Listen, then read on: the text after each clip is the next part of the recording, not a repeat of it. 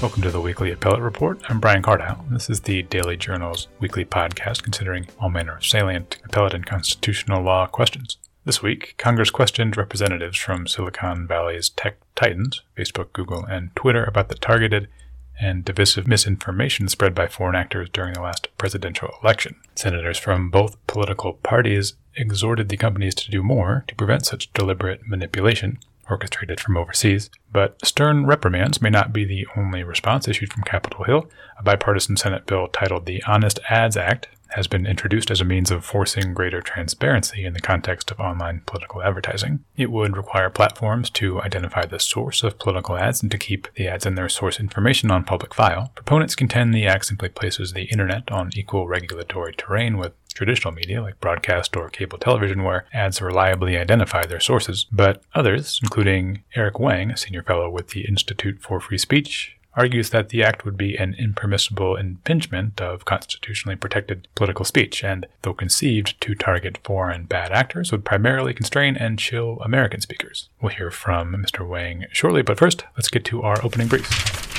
Next week, the California Supreme Court will meet in Sacramento for its latest round of oral arguments. The panel will be joined by a handful of pro tempore judges filling in for the recently retired Justice Wardegar. It will consider several salient questions, one involving unnamed class members' rights to appeal in class action cases. Another invokes federal preemption questions in the context of California's unfair competition law. And another case presents the state's high court with an issue of first impression, critical to the home builders and homeowners in California. That question is just what is the reach of the 2003 Right to Repair Act? The law purports to require homeowners to allow builders an opportunity to remedy defects before any litigation is brought seeking damages over the construction imperfections. But a Court of Appeal ruling from a few years ago seemed to somewhat vitiate the statute, holding that the law's pre-litigation requirements did not apply to common law claims like negligence that arose out of construction defects. In McMillan Albany v. Superior Court, which is the case up for argument, the 5th District Court of Appeal held just the opposite, setting up a split of authority and prompting Supreme Court review. Here with more on the case and to preview the arguments is Dave Frankenberger of Erickson Arbuthnot in Fresno. Dave, welcome to the show. Thank you. I appreciate it, Brian. Before we get into the case before the California Supreme Court, kind of grappling with the contours of this 2003 law, the Right to Repair Act, maybe we could start talking about what that act is. Its name sounds pretty indicative of its contents. I understand it both kind of prescribes some certain causes of action that could arise from construction defect type circumstances, but also requires some pre-litigation procedures that folks must go through, sort of the right to repair, before a suit can be filed. Is that kind of the lay of the land? Yeah, you're right about that. I mean, it's the California Right to Repair Act. It's codified in Civil Code Section 895. But basically what it is, it's the intent of it originally back in 2003 when it became effective, was to afford homeowners the opportunity to cure or fix any construction defects prior to getting themselves involved in prolonged or protracted litigation. And I think it was also kind of secondarily designed, or the legislative intent was essentially to cut down the number of construction defect lawsuits filed in California. And part and parcel of that, I think that would be to keep the courts' dockets clean of these cases as much as possible, but also to provide kind of as a benefit to consumers, where consumers can get a quick and easy and swift resolution to their problems with their homes, rather than have to wait 2, 3, 5, sometimes 5 or 6 years to get resolution through the court system. Okay, now one question that seems to have kind of eluded definite resolution till now is kind of just the reach of the Right to Repair Act. So I understand the question presented here then is if those pre-suit, those pre-litigation procedures kind of must be gone through, must be allowed for, either just in the context of the causes of action that are sort of statutorily prescribed, the ones contained in that bill or that act, or whether sort of all causes of action that arise from defects, including the common law ones, negligence or any strict liability claims, if they also sort of trigger the right to repair. Is that the question here? That essentially is. I mean, to understand that fully, you kind of have to know the history of it a little bit. And go back to 2000, there was a case called OZ, sometimes called Oz, but it's AAS. Case basically said that in order to have a viable, common law type cause of action for construction defect in California, you had to have, a lot of people call it resultant, but resulting damage. So in other words, you can't actually recover for, let's say you're a plaintiff and you have a home, make it a simple single home case, and you have a problem with your roof and it wasn't constructed properly, turning into a hole in the roof. But basically, under us, it says that you don't actually have a viable cause of action until that hole in the roof results in some damage to some other part of the home. So you have to have that hole develop, and then have a rainstorm and have it affect the floor below or the attic space, etc. And then without that, you don't have a cause of action. So that's sort of the non-statutory cause of action, the common law kind of construction defect cause of action in California. Then you have the statutory version under SB 800. And there's been quite a bit of dispute between the plaintiff side and the defense side since 2003 as to whether SB 800 actually provides a standalone cause of action. It's the defense position, generally speaking, that you have, it's a pre-litigation procedure, and that's all that it is. But what I've seen over the past 10, 12 years is essentially that plaintiff attorneys more and more actually list that as their cause of action will be for negligence, they'll be for strict product liability, be for breach of contract, breach of warranty, and then they'll also have SB 800, cause of action or causes of action under Civil Code Section 895 and 896. And the defense side, we basically say, look, that's not a standalone cause of action. And your only cause of action is what it was provided under Oz, essentially, back in 2000. So there's a big issue on that, but essentially that's what gets us to where we are now, that you have a problem where you have, let's take the typical cause of action now, or the typical complaint now.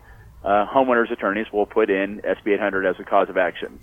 So then the question is, in order to do that, you actually have to comply with the pre-litigation procedures. I think it's relatively clear that you would have to if you're going to pursue that as a cause of action for that cause of action.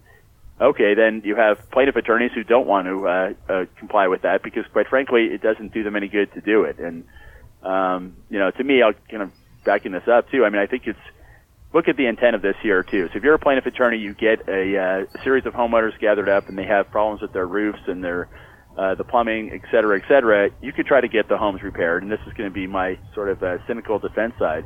If you're a plaintiff attorney, what you really want to do is you want to take those cases under a contingency fee agreement, 33%, 40%. You want to proceed that under litigation. Otherwise, you're going under SB 800. Certainly you want to help your clients, but you're not helping your bottom line to go through SB 800, which a couple-month process, you're billing that out at $300 an hour. You're not making a lot of money on it. So looking with that is kind of the intent of the plaintiff bar, in my opinion. One way around, so okay, we don't want to mess around with SB 800. So how do we do that? Well, we just don't list it as a cause of action, and then the only cause of action we have in there are for breach of contract, strict product liability, negligence, essentially. You do that, then the argument is essentially, well, I'm not making SB 800 part of my complaint, therefore I didn't need to comply with the pre-litigation procedures. And that seems to be the way things have been going the last 5-6 years. Right. And there has been a court of appeal in California that sort of granted its stamp of imprimatur to that argument, to that approach, that causes of action like negligence that aren't strictly under SB 800 don't need to comply with SB 800's pre-litigation procedures, right? That was the case of Liberty Mutual versus Brookfield. Yeah, that was a 2013 case, and that one came as a bit of a surprise to all of us involved in this. But, I think it was kind of a welcome decision by both the plaintiff side and the defense side, quite frankly. It kind of took the teeth out of SB 800 and essentially said what I was trying to explain a moment ago, which is that there's an option if you're on the plaintiff or the homeowner side. Essentially, do you want to comply with SB 800 and give the other side a chance to repair these homes, or do you want to proceed right into litigation? And how do you get right into litigation? Just don't make SB 800 a part of your complaint. Go strictly under what I'm calling the OS cause of actions, the negligence, the breach of contract, et cetera. And the Liberty Mutual Court, this is a decision that came out of Riverside, basically said, look, that's exactly it. You're the homeowner, you're the sort of the captain of the ship, and you get to decide how you want to proceed, repair your home or go into litigation. And essentially what would happen after that is nobody would comply with SB 800 and everything would go into litigation. Not to sort of quibble with the legal grounding of that ruling, just sort of maybe as a policy matter, that it seems to kind of run counter to what I imagine the spirit of that act was, that construction defects, could be potentially fairly minor in the scope of, entire house or development being built. It might be good if those sorts of problems could be dealt with without courts needing to get involved by having these right to repair pre-litigation procedures. So if, notwithstanding that, folks could just bring negligence claims instead, kind of running an end around those pre-litigation procedures. Does that kind of gut the Right to Repair Act? Is there much left of it with that Liberty Mutual ruling? I mean, in my opinion, not at all. If Liberty Mutual is the only case we had out there, I think that there would effectively be no Right to Repair Act. It would sit there on the books at Civil Code Section 895, but no one would follow it. And really, we've seen that anyway. I mean, really, since 2003, it's on both sides, the plaintiff side and defense side. Largely what you've seen is people looking for ends around and exceptions to the Right to Repair Act. And I think partially that's true. I'll give kind of two main reasons here. The statute got quite watered down from what it originally, I think, was intended to be. You had a lot of lobbyists, both for the Association of Defense Counsel, DRI on the defense side, and you had the consumer attorneys arguing differently, and the plaintiff homeowner attorneys in particular did a great job of kind of taking some of the teeth out of SB 800 anyway. The essentially made it very difficult on the defense to comply with that. 14 days to respond initially to the allegations under SB 800.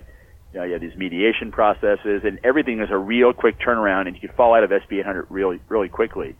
But then again, why do you have the statute on the books if there is a case like Liberty Mutual which says you don't have to comply with the statute? And I mean, so that's where the main problem really lies. Well, what is SB 800 then? If all you have to do is not list SB 800 or Civil Code Section 895 in your complaint, then you never have to comply with that statute anyway. So not only did it take the teeth out of it, I think it completely gutted the statute, Liberty Mutual, that is. Okay, about then the case that will be at issue before the California Supreme Court sort of seemed to do the opposite, kind of vindicating the Right to Repair Act. Tell me a bit about the case and about the 5th District Court of Appeals holding here. So Albany McMillan v. Superior Court is really the case we have here. And Albany McMillan is the developer and the general contractor. This is a case that involved 37 different homes brought by 37 different sets of homeowners. There was a first amendment complaint that was filed against Albany McMillan by those 37 homeowners, and alleged things like, as you would expect, strict product liability, negligence, breach of express and implied warranties, and the plaintiffs also alleged that there was damage to their home under SB 800, specifically Civil Code Section 896 of the Right to Repair Act. So they had the situation in Albany McMillan where you have kind of the OSC causes of action, kind of the common law cause of action, and then additionally they were alleging SB 800 as a separate and standalone cause of action. So what happens here is at the trial court level here in Fresno, there's a request from the developer side. Upon getting the complaint, they're served, and they say, well, what do we do with this? Well, look here, we have a cause of action for SB 800, but we have no pre-litigation procedures being followed.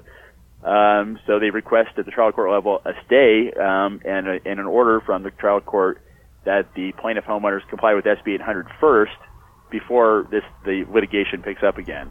And maybe, in theory at least, maybe SB 800 would resolve all the problems of these 37 homeowners, and the litigation would never go anywhere.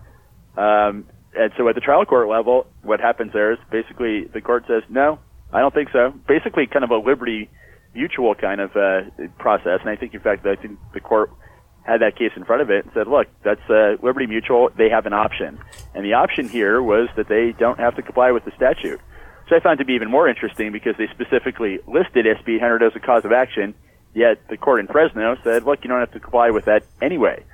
So that's taken up on a writ to the 5th District Court of Appeals. The 5th District says quite the opposite. Counter to Liberty Mutual, it says, look, and actually the ruling is quite limited at the 5th level. Basically says, look, the only question before the court was whether or not a stay should have been granted and with an order to comply with SB 800. And so that's the question, and the 5th District says, look, because there's an SB 800 claim or cause of action, that yes, absolutely, they must comply with that. So the case was then, the intent was essentially to remand it back to the Superior Court and to have the Superior Court enter a stay. Instead, it goes up to the California Supreme Court in late 2015, and ultimately it was certified by the California Supreme Court in January of 2016, essentially to determine where to go with this when you have a case. Liberty Mutual, it says one thing, and essentially you have Albany McMillan that says just the opposite. Just to be clear, the McMillan-Albany court, the appellate court, the 5th District Court of Appeal, it says that the stay should have been granted because there was that statutory claim originally, or is it saying that that for any cause of action, be it a common law cause of action or statutory cause of action arising from a defect, that should always trigger the pre-litigation procedures of the Right to Repair Act? I mean, that's a great question, and the way the way I read Albany McMillan from the 5th is it actually does go a step further. I mean, I think because SB 800 is being listed as a cause of action or a claim, it should be complied with. But I think the court actually said further that even if that hadn't been the situation, you don't have that standalone cause of action, that all construction defect cases in California should comply with the statute. Otherwise, why do you have the statute? And I get that. I get that, and I actually agree with that in terms of what the 5th did there. I mean, if the statute's on the book and make all of our complaints about whether it's an effective statute, whether it's clear. Heck, you even have a problem there, too. If you comply with the statute and you're on the builder side, you repair somebody's home, you don't get a release from that. And in fact, that's like, why would you actually do that? I'm going to expend all sorts of time and materials trying to fix these homes, and then the homeowner would say 2 years later, well, that didn't really fix it. Or your repairs actually caused more damage to something else, and I'm going to file suit again.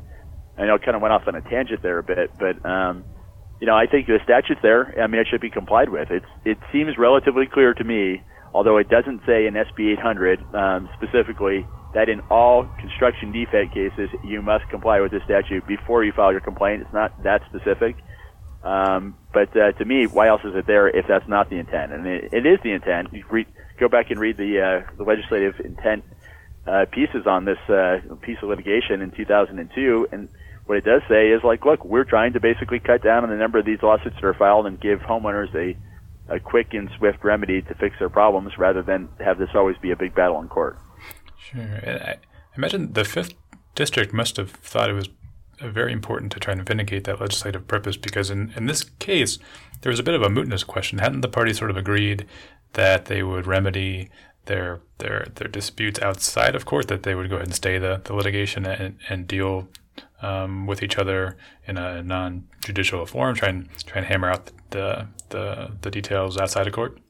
Yeah, I mean, I think that what the 5th did was really going out on a limb. It's almost like they saw the opportunity to pick a fight or to jump into the fight, and it did, in fact, take that fight basically to the mat with the second appellate district down in Riverside.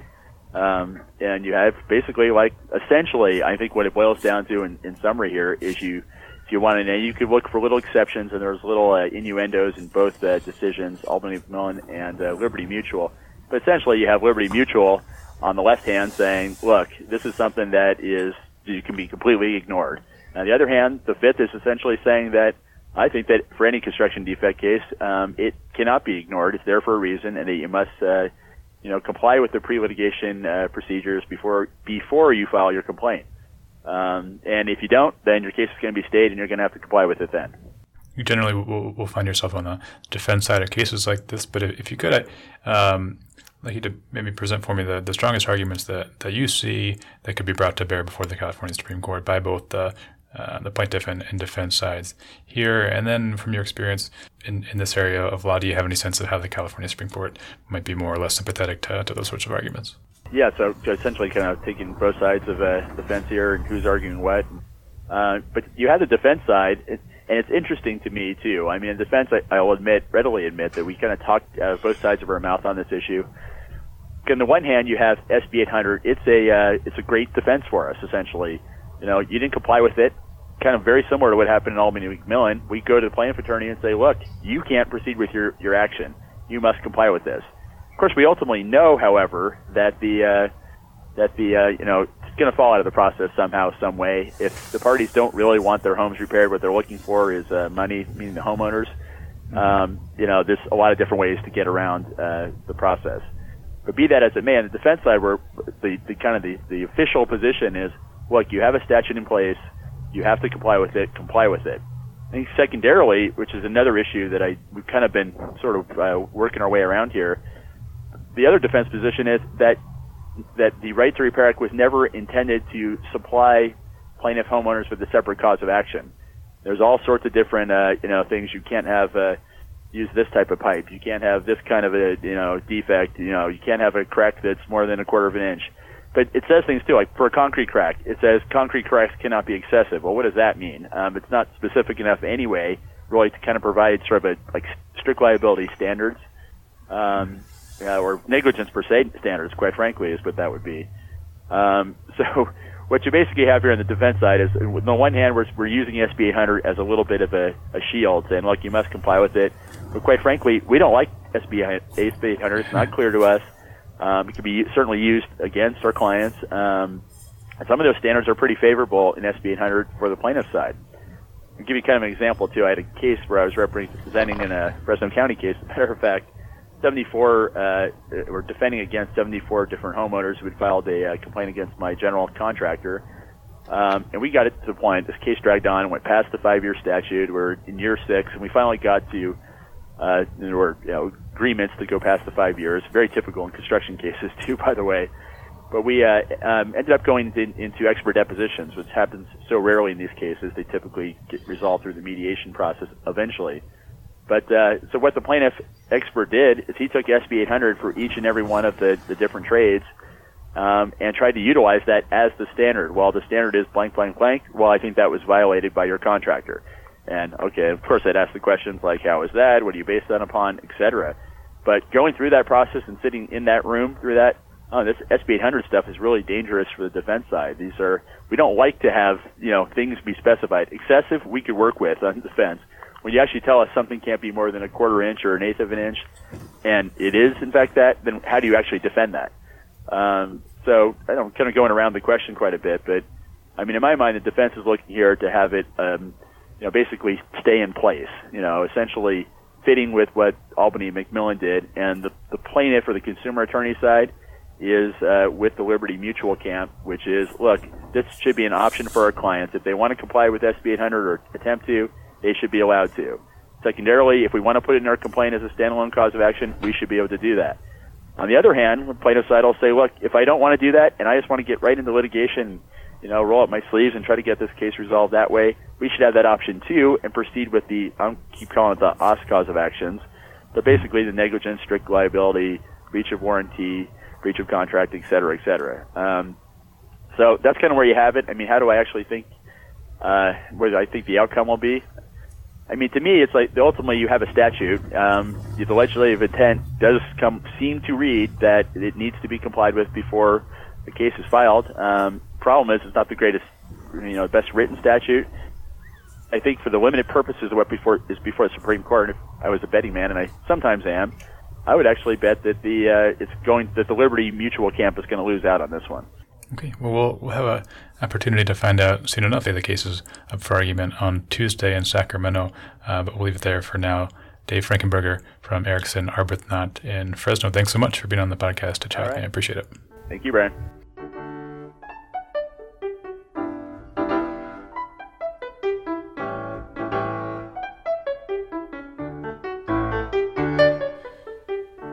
As Congress grapples with just what sort of regulations it ought to issue, in the wake of a 2016 presidential campaign in which foreign actors used U.S. social media platforms to disseminate divisive and manipulative misinformation, attorneys like Eric Wang, a senior fellow with the Institute for Free Speech and a political attorney with the firm Wiley Ryan in Washington, D.C., worry Congress may wield the proverbial sledgehammer to address problems best fixed with a scalpel. Specifically as to the just-introduced Honest Ads Act, a bipartisan Senate bill, Wang worries the legislation would end up targeting Americans exercising the core constitutional right of political speech more than it would address the actions of overseas bad actors. With more on that now is Eric Wang. Eric, welcome to the podcast.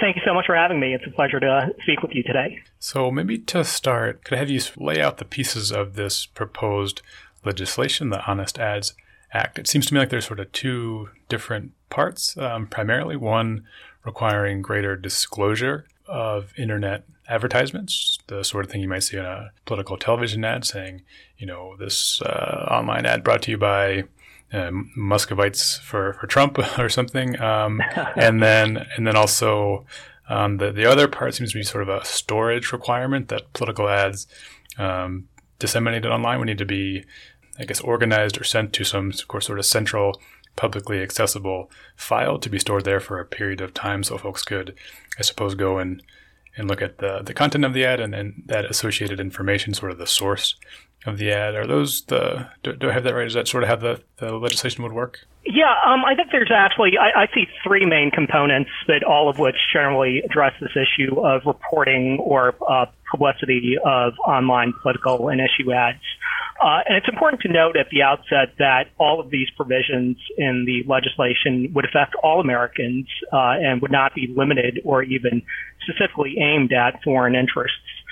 And the first component of the bill is to undo what the Federal Election Commission calls its Internet exemption. And this is an agency rule that, broadly speaking, says that online political speech is not regulated unless, to use the precise regulatory language, it's in the form of a communication placed for a fee on another person's website. And I think that's also understood to include ads that are bought on digital platforms like Pandora or Spotify that aren't strictly websites. But the bill would broaden this regulatory standard so that more online political speech could be subject to regulation by the FEC. The next component of the bill is more specific, and it would broaden the existing disclaimer and reporting requirements for so-called electioneering communications. And under the current law, these are defined as broadcast, cable, and satellite TV and radio ads that refer to a federal candidate within 30 days before a primary or 60 days before a general election in which the referenced candidate is running. And that can also be received by at least 50,000 people in the jurisdiction that the candidate seeks to represent. So the Honest Ads Act would broaden the regulation of election communications to include ads that also run online, with the notable exception that there would be no targeting requirement at all for online ads. So even an ad that's targeted to 10 people in Alaska, for example, could be regulated if it references a senator in Florida. And the last major component of S 1989, this bill, would be to expand the so-called public file requirement, which currently applies to broadcast, cable, and satellite TV and radio stations. So under the bill, the larger online websites and platforms that run ads would have to maintain a publicly accessible file for anyone who spends a total of as little as $500 on ads. And the file would have to maintain a copy of the ad, information about how the ad was targeted and when and how many times it was displayed, how much it was charged, and also the contact information for the sponsor and the names of the sponsors, officers, and directors. So that's sort of a overview of what this bill would require. Maybe just unpacking it a little bit further, when we were talking about regulated ads, what exactly are we talking about? People will have first called to mind when they think about political advertisements the fairly straightforward, maybe television ad where the candidate's walking through his neighborhood and it says, hey, you vote for this candidate, he'll do a good job. Those weren't really the sorts of ads that seem to kind of be the most bedeviling of the ads that were purchased by actors outside of the U.S. during the last election. They maybe targeted more issues or sort of political questions and sort of political divides, tried to target those. So are those kind of issue ads, or really just sort of communications that talk about socially salient questions? Are those the sorts of things that would count as ads that could be within kind of the universe of communications that could be regulated by this act? Yeah, yes and no, I guess. It's a fairly complex question. So the first example that you raised, ads that are either run by a candidate or that say vote for, vote against, those are ads that campaign finance attorneys call express advocacy ads because they expressly advocate for the election or defeat of a candidate. And those are clearly regulated under existing law, and they would also be regulated under this bill. And those ads, if they're purchased by foreigners, they're already prohibited under the existing law. And I think you're right to say that it seems like it was a very small portion of the ads that are at issue in this Russian meddling, but there were some of those ads, and the Department of Justice or the Federal Election Commission could undertake an investigation and prosecute the Internet Research Agency if they could get jurisdiction over that Russian entity and for violating the existing prohibition on express advocacy ads by foreign nationals.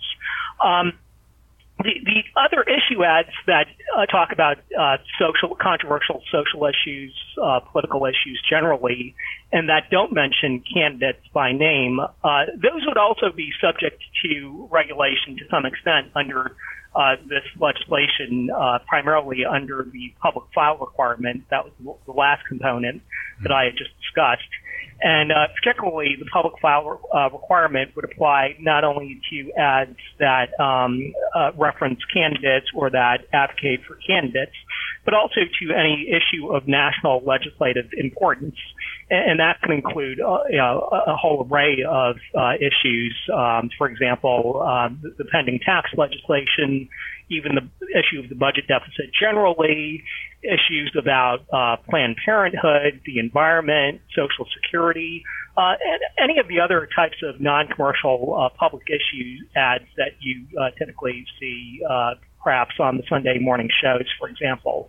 Those would probably all be subject to the public file requirement under this legislation. Sure. Okay. Now, one argument I've seen made in favor of this sort of legislation is that it really merely puts internet advertising sort of on equal footing, internet political advertising on equal footing with the sorts of advertising done through traditional media like television ads. Is that a fair description? And do you think that internet advertising is different in such a way that it should not be treated the same as the sorts of ads on those traditional media? Well, yes and yes. I think that's the first part of your question. I think that is an accurate characterization of what this bill seeks to do. And yes, that's the second part of your question. I do think it's unfair to treat internet media on the same basis as traditional mass media. So in that respect, I think the bill's premise is not correct. And this is sort of getting into the area of communications law as opposed to campaign finance law. But generally speaking, broadcast media has been regulated differently over the past several decades under the notion that they're federally licensed by the Federal Communications Commission, and they're required to operate in the public interest due to the scarcity of public spectrum over which broadcast signals can be transmitted. Satellite and cable are similarly regulated because they are thought to compete with broadcast media. But those same regulatory justifications don't apply to the internet and social media. And so lawmakers, I think, shouldn't just automatically assume that the same rules that apply to traditional media would also automatically transfer over to the internet. I think if lawmakers want to more broadly regulate the internet and social media as common carriers and impose on them FCC licensing and public interest requirements, that's something that should be debated explicitly, openly, and honestly. But it shouldn't be used as a premise just to ram through this bill, which just assumes, those two traditional media and internet media can automatically be regulated on the same basis. Maybe getting into some practical effects of the litigation, you write in an analysis that you did for the Institute for Free Speech that maybe sort of the brunt of the effects of this litigation would be felt by Americans rather than foreigners. And particularly, you note one potential pitfall in that that smaller organizations, maybe grassroots groups, like, for example, the Tea Party from a few years ago, or the Women's March, sort of organic, internet-started, crowdsourced movements, would potentially be chilled, would have more problems organizing in the way that they had previously. Well, what about this act would cause that problem? Yeah, as we've been discussing, this act primarily imposes reporting requirements and also disclaimer requirements on online political speech, online paid advertising. And while those two concepts may sound simple in theory, in reality, they're really not. In my private practice, I advise clients on these issues as a large part of my practice. And we spend typically, an hour or more on each ad, which translates to potentially thousands of dollars in legal bills, just to make sure that we get these requirements correct. And I also served as counsel to FEC, Federal Election Commission commissioner, for several years. And we saw many grassroots groups that didn't bother to check with attorneys, and perhaps they didn't have the funds to spend on attorneys. And these small grassroots groups would often screw up these requirements, and they would get fined thousands, sometimes even tens of thousands of dollars for late or incomplete reports. So it's the large institutional players that would end up being advantaged by these sorts of requirements because they have expensive attorneys like myself on retainer to help them sort through these requirements, while these small organic or nascent groups like the Women's March or the Tea Party are the ones that end up getting bearing the brunt of these penalties and these regulatory requirements. So we're talking about both compliance and liability costs that are added to the right to speak about political candidates and issues. The public file requirement also may deter American groups that are advocating on these contentious but important political and social issues. So, for example, causes like Black Lives Matter and the Tea Party that have aroused both passionate supporters and opponents. Well, the public file requirement would make it much easier for opponents of these causes to keep tabs on these movements and to retaliate against their organizers. And so I think that public file requirement would also have a chilling effect on speech. With the first one that you mentioned, sort of the potential liability of violating this act, that liability that smaller groups wouldn't be able to cover, are those the sorts of effects they would feel indirectly? Would not that liability sort of go to the internet site or the social media platform through which they purchased the ad? That's a good question. With respect to the public file requirement specifically, the ad makes it clear that liability would fall on both the groups sponsoring the ads as well as the internet platforms. It doesn't allocate the liability precisely, but both sides would have liability under the bill. And then more generally speaking, as I said before, the bill would also expand the pre-existing FEC disclaimer and reporting requirements to online political speech. And as the FEC has,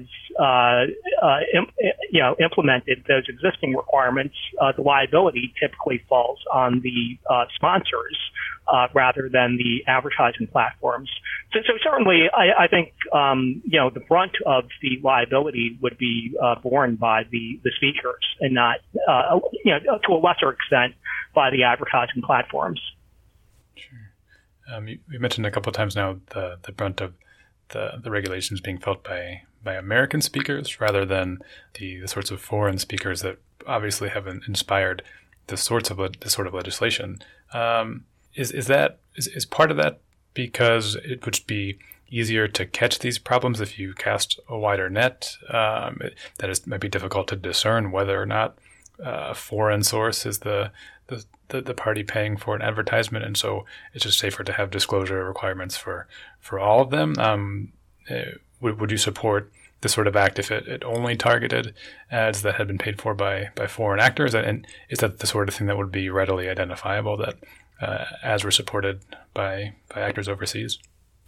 Yeah, as to the first part of your question, I think that's certainly the justification that the bill's supporters would make, is that you have to necessarily cast a very broad net in order to catch the needle in the haystack, I guess. But if you look at you have to put things in perspective. The amounts of spending that we're talking about here, based on the accounts of the bill's own legislative findings, as well as the statements that its sponsors have made, is that there was about $100,000, perhaps a little bit more than that was spent on paid ads dealing with political issues during the 2016 election, out of a total of approximately $1.4 billion that was spent on paid online political ads. So percentage-wise, we're talking about a problem that's less than 1/100th of 1% of the total spending. So, conversely, that necessarily means that 99.99% or more of the paid online advertising that this bill would pertain to would regulate is by Americans. And even if you talk about it in terms of the number of impressions or views or times that these messages were displayed, we've heard large numbers recently by Facebook that maybe 12 million people or these messages were displayed 12 million times. But as Facebook also pointed out, during that same period, as a percentage of the total content that was posted on Facebook, that amounted to 0.004%. So again, necessarily, the vast, virtually all of the content that would be regulated under this bill would still be by Americans. As the second part of your question, I think in theory, I would say that the types of measures that would be imposed by this bill would be more defensible if they were actually focused specifically on foreign interests, which is supposedly the justification for this bill. Sure. You do mention also in your analysis that there is existing legislation that does deal with foreign actors or foreign actors acting through agents to advocate for some political party or issue, and that law could be sort of maybe amended just slightly to do the work that this act is seeking to do. Is that right? Yeah, so this is the Foreign Agents Registration Act, which is a law that has been in existence for a number of decades, and it's a law that's gotten a fair amount of attention recently as a result of the special counsel's indictment of Paul Manafort, and one of those charges was a FARA violation. And there's also, I understand, a bill that was just introduced within the past few days in the Senate to amend FARA, but I don't think, as I understand it, that amendment would address specifically the issues that we've been talking about right now. And so I think, just as a baseline, the Foreign Agents Registration Act, as its name implies, it was a law that was written at a time when foreign nationals or foreign interests could not really do anything directly in the U.S. In terms of lobbying or propaganda without having an actual agent within the United States. And so the law requires that foreign nationals engaging in such foreign entities engaging in such activities have an agent register and publicly report their lobbying and political propaganda activities to the Department of Justice. And so this law sort of has a loophole in it, in that in the modern age, the Russian Internet Research Agency, for example, could directly purchase social media ads and post on social media using trolls and bots without having an agent. And so, those types of entities would not necessarily be subject to the Foreign Agents Registration Act. So I think, generally speaking, Congress could amend and update FARA so that any foreign interests that are directing propaganda at American citizens, even those without using an agent, would still be subject to FARA's registration and reporting requirements. Maybe just a couple more. And when one reads U.S. Supreme Court decisions that grapple with laws like this, that try to regulate electorally related speech, campaign advertisements, campaign finance, the court always seems to have some difficulty in drawing precisely where the line is between regulatable political advertising and electioneering, and on the other side, just core political speech, the sort of thing that really is at the heart of being an American citizen. Is that line drawing any trickier in the online context? I mean, obviously that question will come up again were this act to pass. I'm sure it would be the target of litigation. In the internet context, is there more of a problem trying to figure out where exactly the difference is? Because the medium makes it a little bit muddier, it seems like. Whereas on TV, it's pretty clear the ads are coming from the source. They're being delivered to a viewer online. Maybe things that were originally political ads tend to get sort of shared, and then they're organically disseminated sort of virally. So it might be difficult to tell exactly what, and once they're shared, that seems like sort of an act of speech by that person. So I suppose, is this line drawing a bit trickier in this context? Yeah, I mean, I agree with both of the premises that you just stated. I think for the entire history of the field of campaign finance law, this problem of line drawing has been perplexing both to those who are subject to its regulations and for judges and for legislators. As the Supreme Court stated in its seminal opinion, Buckley versus Vallejo in 1976, the distinction between issues and candidates will often disappear in practical application, but that doesn't necessarily mean that you can then regulate issue speech on the same basis as objectively clear election advocacy. And we saw this in the case of most of the ads that were disseminated by Russian interests. They dealt with contentious and divisive social and political issues, but those are perfectly legitimate issues that Americans have discussions about or should have discussions about every day without necessarily being subject to regulation by the Federal Election Commission. So it's a problem that's inherent when you're regulating in this area, whether it's online or offline. And like I said, this has been a problem for as long as campaign finance law has existed. And I do agree with you that it's especially a problem on the internet, online platforms and social media, which have really become, the 21st century proverbial soapbox or public square. The internet, these online platforms are where individuals, activists, or small grassroots movements have greater access to or greater ability to spark a community-wide or nationwide conversation about important political and social issues.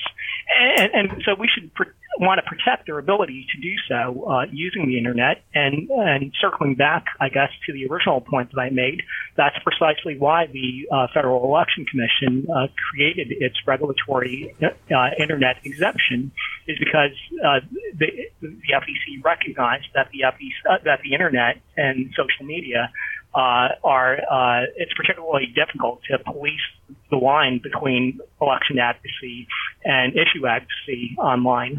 You have been skeptical a bit, and you write in your analysis that of the regulatory regime that's already in place for maybe more traditional media. Do you think that the line drawing is not quite right yet? And you also mentioned sort of a more cynical concern that this could be a sort of a Trojan horse bit of legislation aimed at Russian election meddling, but really with the more core intent to place more significant burdens on political speech. Is that concern countered a bit by the fact that this is bipartisan legislation with folks on either side of the political spectrum?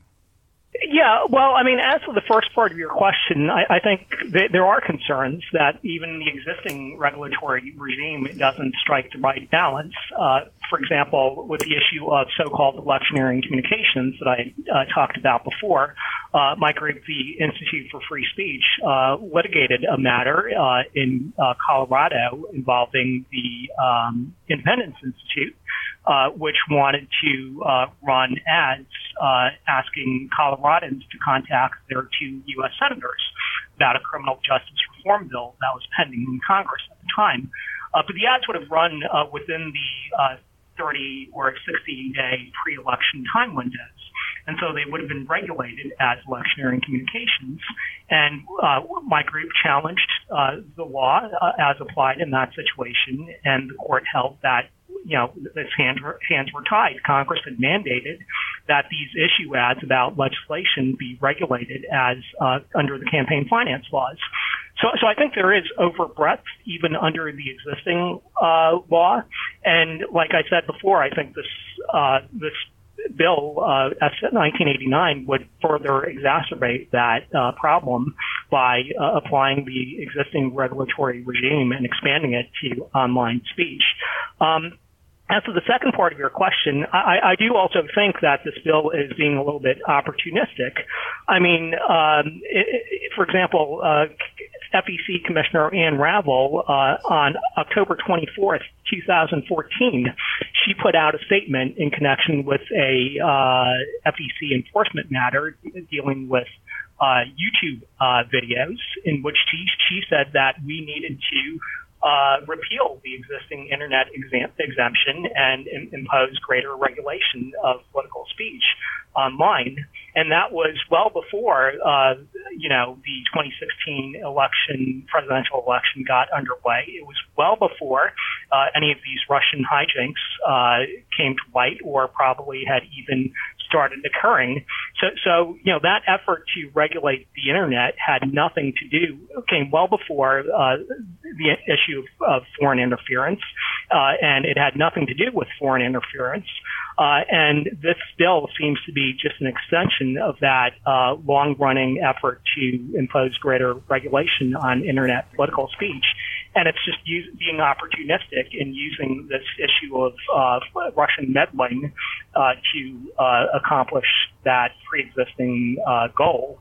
And again, I think this is highlighted by the fact that the actual provisions of the bill are not at all narrowly targeted at foreign interests. And I think that the fact that there is token bipartisan support for this bill in terms of who's sponsoring it now, I don't think that in any way negates my point. I mean, Senator McCain has been a long-standing supporter of greater campaign finance regulation. One of his signature legislative accomplishments was the 2002 McCain-Feingold bill, which imposed a lot of these new, greater political speech regulations that I don't think strike the right balance. So, the bipartisan support for this bill, the nominal bipartisan support, also is not in any way indicative of the fact that it is, I think, being a little bit opportunistic here. Okay, maybe just one last one. You do write in your analysis that were this sort of act passed, our country would become a little bit more like Russia. It's a fairly dire warning. Is that really what you foresee if we pass something like this, so we become a slightly less free society?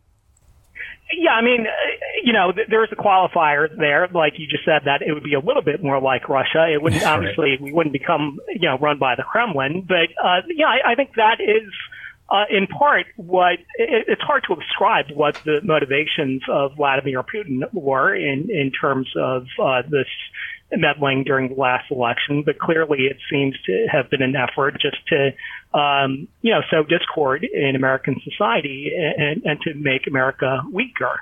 And I think perhaps a corollary or an outgrowth of that motivation is also to make Americans a little bit less free. And so if this bill were to pass, if political speech were to become more regulated, I think that would weaken the country a little bit, to the extent that one of our core strengths is our ability to speak openly and freely about political issues and about our government. And that makes America unique and unlike oppressive regimes like Russia, for example. So, I don't think it's an overstatement to say that this bill is in a little bit, in a little way, just anti-democratic. Okay, well, certainly deliberations will be ongoing in Washington, but we'll leave it there for now. Eric Wang, a senior fellow with the Institute for Free Speech, thanks so much for being on the podcast to unpack this bill for us. I appreciate it. Thank you. It's been a pleasure.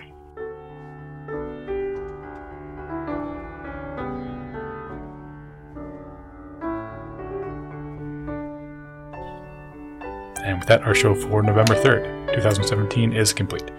Thanks for tuning in. Hope you enjoyed it. I'm Brian Cardile. Look forward to speaking to you next Friday. Have a great week.